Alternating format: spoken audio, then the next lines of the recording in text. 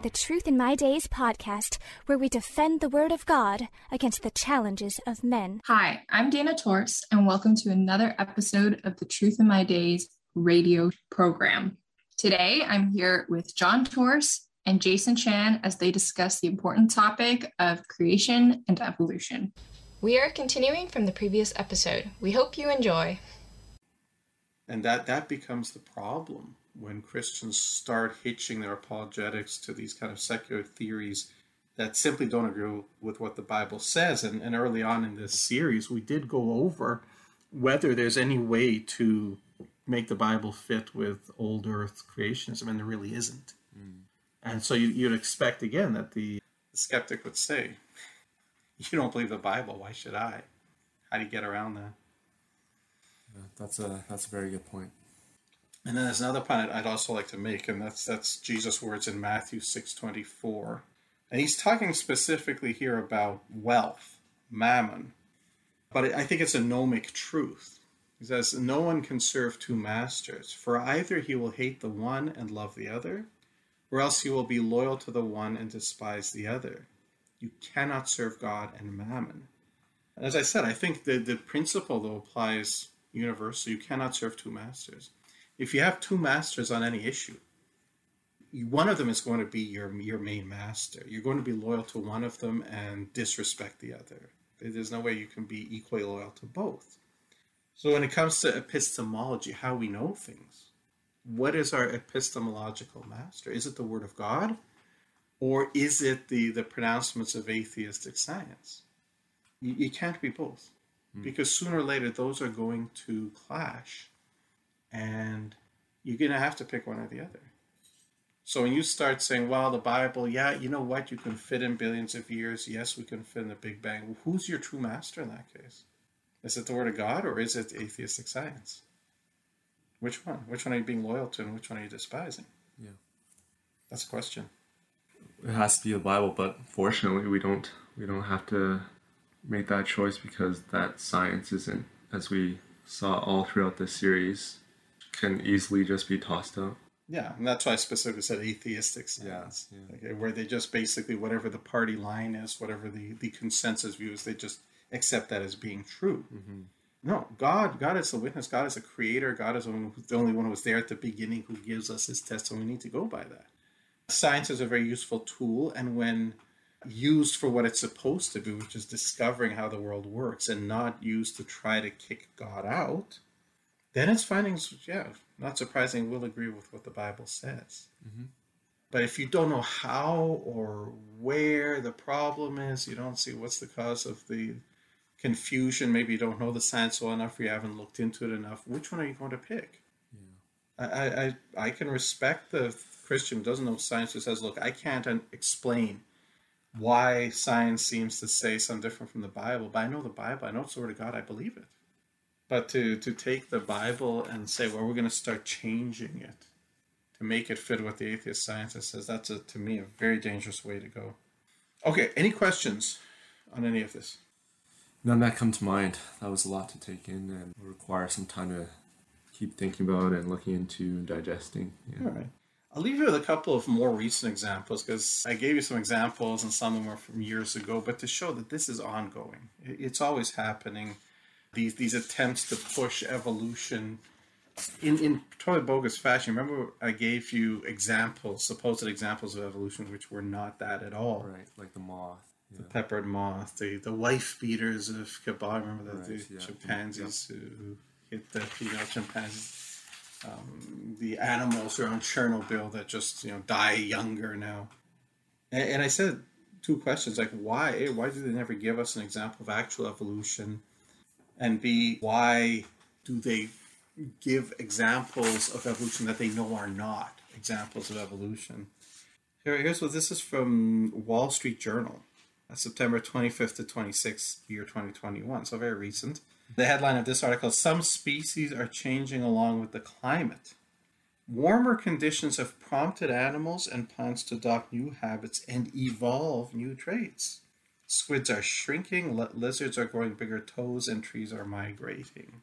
Now, are they evolving new traits? You read through the article, you find fun stuff like these type of birds they would eat plankton in a certain area.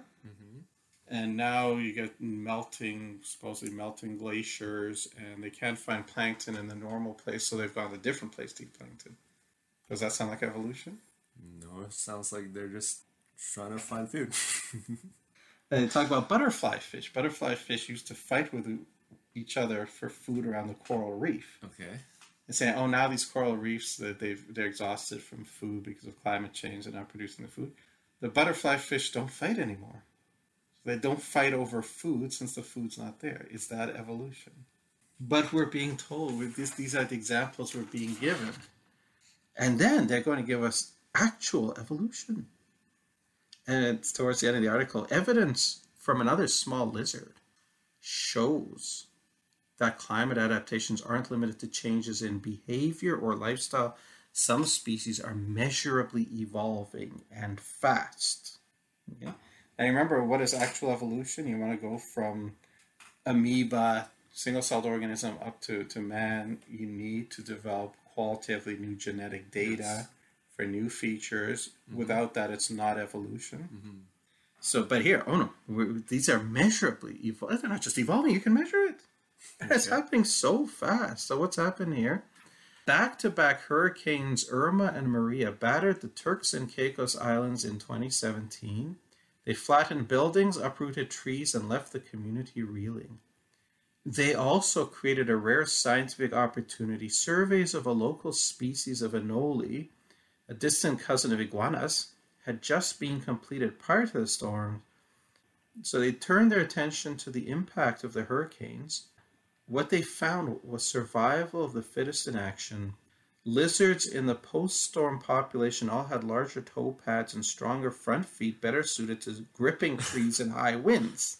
Okay. And those traits were being passed on to the next generation. Sure. Yeah, that makes sense. So think about what's happening. You got these anoles, these lizards. Yeah. And they're clinging to the trees. Yeah. And the hurricane comes. And the ones that have tiny little feeties, Yeah, they can't grab on. they can't grab on strongly enough. They get blown away and killed. Yep. So you've killed off, in the population, you've killed off the small-footed anoles. So you're left with large-footed anoles. And they pass on their traits because they survived. Yeah.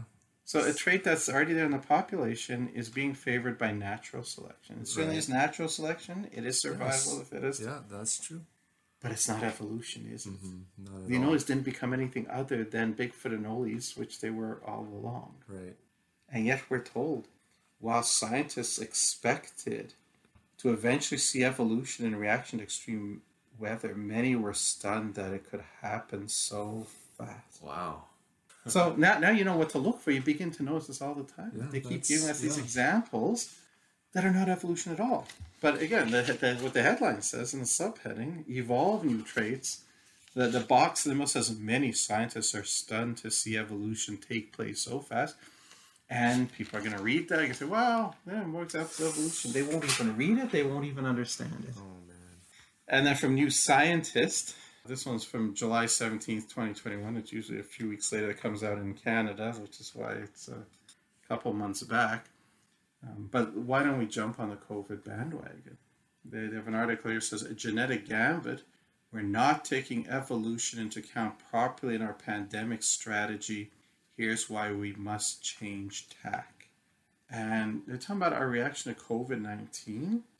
And it says, earlier this year, Dido Harding, whilst heading England's coronavirus test and trace system, said that no one could have predicted that new variants of SARS-CoV-2, the virus that causes COVID-19, would emerge.